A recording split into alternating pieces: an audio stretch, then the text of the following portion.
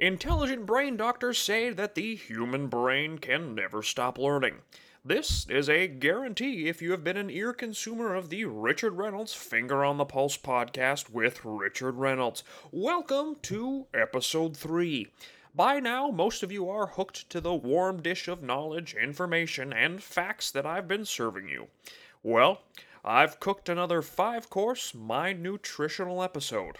And don't worry, I've washed my hands before handling the meat.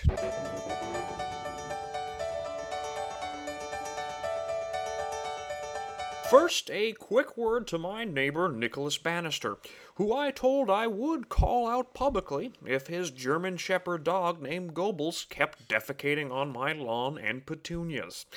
The defecates continued, so this is my promised retaliation. And also my admittance that the large defecate that was found on the Bannister's lawn last week was not from, what we determined at the time, a large brown bear that overdid it on spoiled rabbit and curry.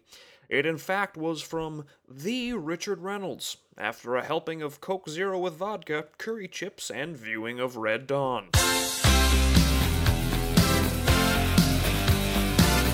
Let us start off by taking a look at the headlines that are making headlines. U.S. continues talks with Russia. Both sides impressed by bargain price of couch in Russian tea room. Ohio mother charged with child endangerment for prostituting daughter, also for living in Ohio. Number of Mexican immigrants leaving the United States continues to rise. It might be something we said. Investigative reports say Tea Party members rarely drink tea nor party as they are in bed by 8:30. Boston voted most Boston-like city. Child pageant contestant Josie Simons, 7, loses her 4th straight pageant. With her looks fading, she considers retirement, settling down with boy in his double digits.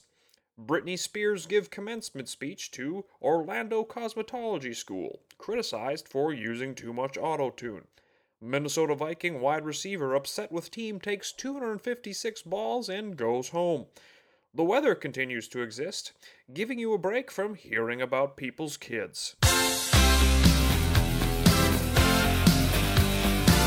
Let's take a quick look at the results and scores in sports. New York over New Jersey. Pittsburgh beats Miami. Dallas pounds Milwaukee. Texas slaps around LA. Detroit mauls Phoenix. Charlotte hammers on North Dakota. New Orleans kills Cleveland. Buffalo perishes. Cincinnati buried. Synecdoche says bye-bye to Butte. Hoboken cremates Ypsilanti. And now for the scores. 4, 2, 1, 7, 24, 16, 8, 102, 74, 56, 3, 3, 3, 3, 3, 3, 3, 3, 3, 3, 3, 3, 3, 3, 3, 36, 6, and 2. Also, Jeremy is hurt. This episode of the Richard Reynolds Finger on the Pulse podcast with Richard Reynolds is sponsored by Shrimp Bank. Are you tired of hosting a party, paying top price for shrimp, and having the leftovers along with your money go to waste? Well, shrimp waste no more.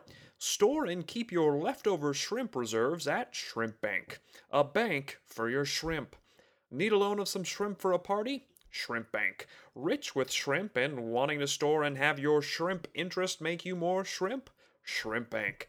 Shrimp Bank comes from Wassily Falou, the man that brought you homeless person piggyback rides, for when you're sick of walking with your own legs around town. Shrimp Bank. It's the best place for your shrimp. You can bank on it.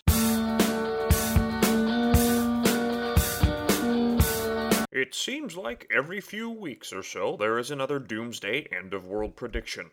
The Mayans, Nostradamus, and REMs. Well, add another to the list. This one comes from a man named Derry Moonspar. Now, normally, I don't trust people that share a name with a food group, as I went to school with a kid named Meat, who was a horrible bully and also wanked off all the neighborhood dogs. He met his demise at 26, when a vengeful and sexually charged St. Bernard named Pope smothered him in a dry-humping rage. So, against my better judgment, I sat down with Derry Moonspar for an interview. It's the end of the world as we know it, and I feel fine. Welcome, Mr. Moonspar. Very gracious of you. I hope we experience joy. Sure. Could you just spell your name for me to make sure I have it correct? Pleasure. DAIRYMOONSPAR.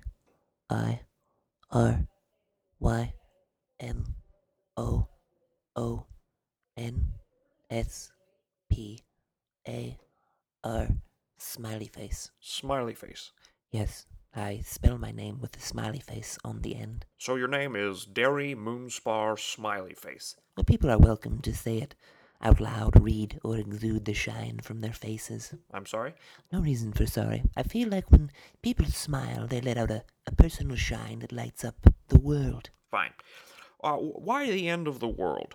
It was not made up in my mind. The stars told me. You can talk to the stars. No, I can listen to the stars.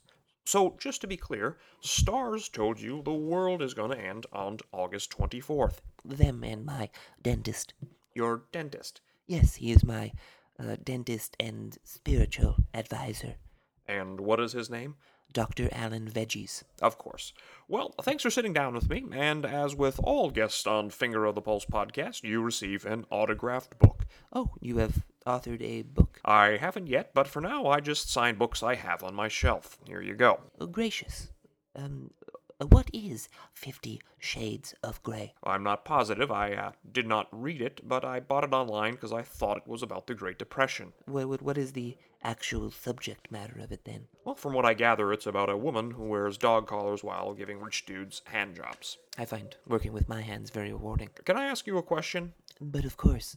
Have you ever wanked off dogs? No. Why do you ask? No reason. It's the end of the world as we know it, and I feel fine. I've gone back and forth about including this segment, but I'm deciding to include it here. I would like to take a moment to discuss proper bathroom etiquette. And I'm speaking in restrooms of the male variety, as I have no experience in the fairer sex's bathroom. Oh, I've imagined it plenty. Slight smell of coconut and lemon, cleanly, flattering chat, and a respectable amount of topless nudity. I, as with many others, would love to relieve myself in that sort of paradise. Now, men's restrooms are a different place entirely. Everything is wet from undetermined moisture sources. Cavemen hack up phlegm, and it's not a place to take deep breaths. Worse, maybe the stalls, which are ridden with inaccurate drawings of penises and misleading phone numbers. Whoever is in D.C. and thinks Tammy is a good time, they are woefully wrong. I spoke to her over the phone, and she is boring as a sidewalk. The experiences of potential discomfort are lengthy. Tops on the list is conversation. Personally, I prefer none, but at times can distract you from nearly vomiting from the odor. And the only topics clear to talk about are sports and war. That's it. Sports and war, not even the weather. If some guy in the airport next to me at the urinal starts talking about how hot it is in Cleveland, I'm really not sure how to take that. Conversation should be brief, brisk, and done while staring at the tiles on the wall. For some reason, there is an inclination for men to look at the guy next to him at the urinal. When a man approaches me at the urinal, I always say, under no circumstances do you have permission to look at my peni. Nips it in the bud, generally clears the air. I do not understand the inclination of peeking at another man's genitalia. They must feel like something is wrong with theirs, and just want to check to make sure theirs is in the same ballpark. I thought that's what the internet was for. Initially, however, there is no way to tell if they are a perv or interested in comparative anatomy. Maybe they should make it clear and say something like, I was wondering if it is at all possible to take a look at your penis so I can compare it to my penis visually because I'm worried about some irregularities in my penis regarding color, shape, and vein issues. Simple, clear, and direct. It's not a regular circumstance, but the only circumstance where I could think that bathroom penis discourse would be permissible. I mean, seeing a doctor makes the most sense, but I understand these days how expensive a peni doctor must be if you have no health insurance. And final detail about the public restrooms is Make sure to wash your hands. I have alerted airport security before about a man's filthy, urine-ridden phalanges, and I will do it again. Pea germs, in many ways, are just as dangerous as bombs. If you don't wash your hands after urinating, you are a terrorist. Humming with rhythms to make your head jerk. Well, that concludes episode 3 of the Richard Reynolds Finger on the Pulse podcast with Richard Reynolds. I hope that pleased your brain taste buds and leaves you with a hearty, fully satisfied brain. I'm Richard Reynolds for the Richard Reynolds Finger on the Pulse podcast with Richard Reynolds. Have a fantastic, time-appropriate time of the day, folks.